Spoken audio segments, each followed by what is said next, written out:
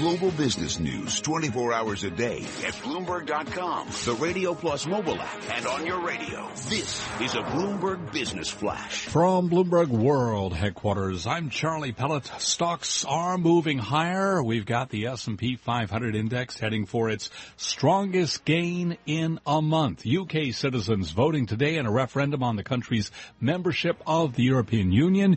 UK law prevents us from reporting on voting or discussion and analysis of referendum issues while polls are open, but we will be following all the action as results come in with special coverage. Right now we have got the S&P 500 index at 2108, up 23 points, a gain now of 1.1%.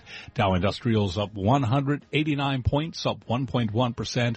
NASDAQ up 68, a gain of 1.4%. The 10-year down 15.30 seconds, the yield 1.73%. Gold down 6.30 the ounce to 12.63, a drop of 0.5%. And crude oil, West Texas Intermediate up 1.9%, 50.07 for a barrel of West Texas Intermediate.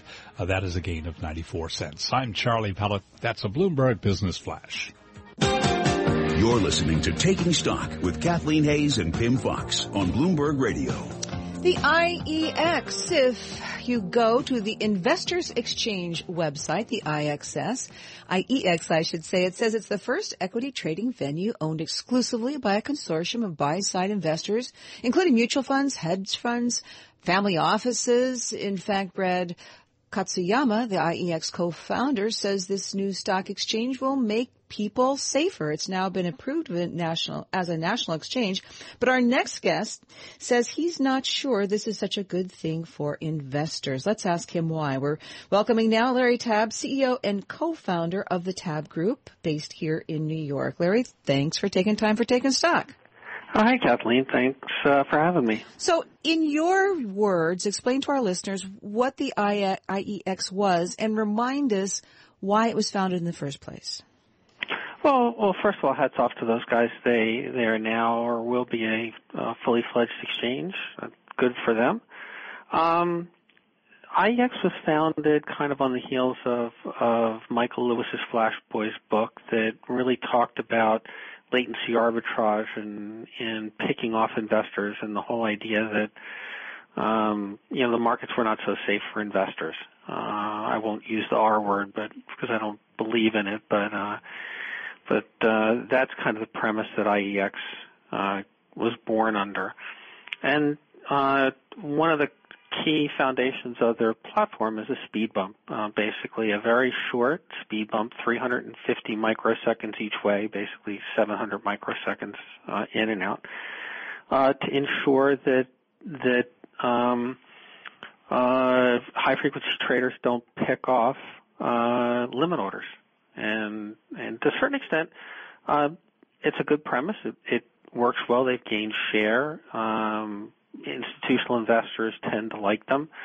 But to a certain extent, the current market structure has what they call order protection rules that force exchanges to route to the various exchanges. And the speed bump that IEX has, and what I'm assuming will be multiple speed bumps. If IEX is successful, I think you'll wind up seeing multiple speed bumps and variations. Just to a certain extent, the speed bump makes it more difficult for machines to find what the right price is. So if, one price is delayed, and everything else is in real time, you're kind of comparing apples to oranges. I'm comparing the price of an asset the way it was 350 microseconds to what everybody else is displaying today. And while 350 microseconds isn't a long time at all, machines think in much quicker time frames these days.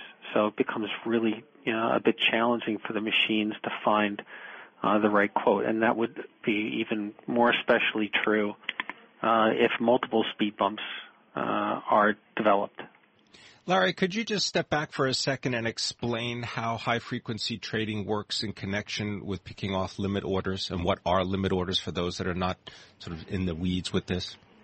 Yeah, a limit order is just, the desire to buy a product at a certain price. So you see a quote in the marketplace, and the quotes that you see, I'll buy at 10 and sell at 10:01, those are basically limit orders or quotes. And so generally what high-frequency traders, it's hard to define high-frequency traders, but a lot of the quotes are created by market makers, which tend to use high-frequency trading infrastructure or very fast infrastructure to quote, because when they're managing quotes, there are 12 and soon to be 13 exchanges, and so to make sure that their quotes are precisely on target, they have to basically manage them very closely. And so if they're a bit slow on updating that quote, another person with very fast technology can come in and take out that price at possibly the wrong price or a price that they didn't want to really trade at. So it's been approved. It's machines battling machines, basically. Well, and of course, we just had a guest on. Just a guest in the last couple of days. I believe it was John Manley, Pim, from Wells Fargo. From Wells Fargo, and Pim asked him about high frequency trading, and he said at the end of the day, for him and he's a big money manager, the billions under management. That this is more $245 billion. Or a lot of money, right? $250 billion, that is. At the end of the day, they manage money, they manage investments, and at the end of the year, it probably doesn't make too much difference to their customers or their portfolios, the high-frequency trading. So who does it potentially, who's it bad for? The challenge becomes, well, first of all, it becomes problematic for the larger investor because to a certain extent the markets are geared towards smaller orders because of the fragmented exchange infrastructure. And the very tight quotes or the tight prices and quick quotes, once you get out of a certain range, it's supply and the price moves. So if you're entering the market too strongly, it'll move the price, and that generally occurs with folks that are trading in larger size.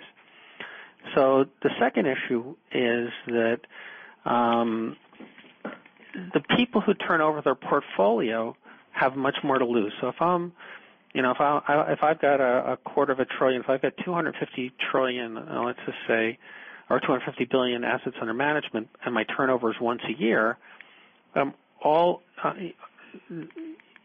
the 250, basically I'm only, my leakage to high frequency trading only occurs, once a year when I trade.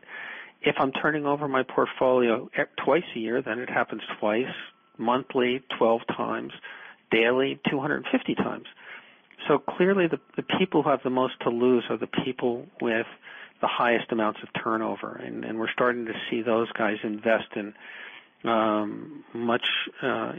in more trading infrastructure and technology and data and the tools and services that help them.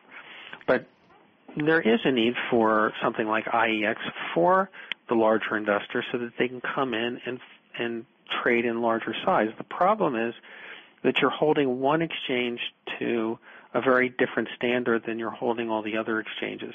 And if you wind up, holding everybody at the same level, you could wind up with 8, 10, 12 different speed bumps, in which case it becomes much more difficult to determine what's the right price because every price you're seeing is somewhat delayed. And so it won't be the large exchanges that wind up doing this. It'll be like there are 12 exchanges and soon to be 13. You might see like the bottom 4 or 5, directly create speed bumps, and maybe the bigger ones, use some sort of order type that goes over a speed bump. So in Canada, there's a market called NEO that only certain order types go over the speed bump. It slows only certain order types down. So you might see something like that occur on some of the bigger markets. So, you've got to, so the question will be is what will the SEC allow if a number of copycats come in?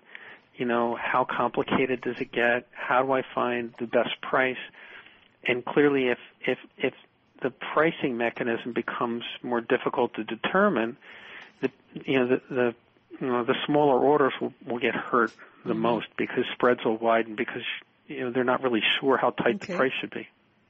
Larry, is this a response to market volatility?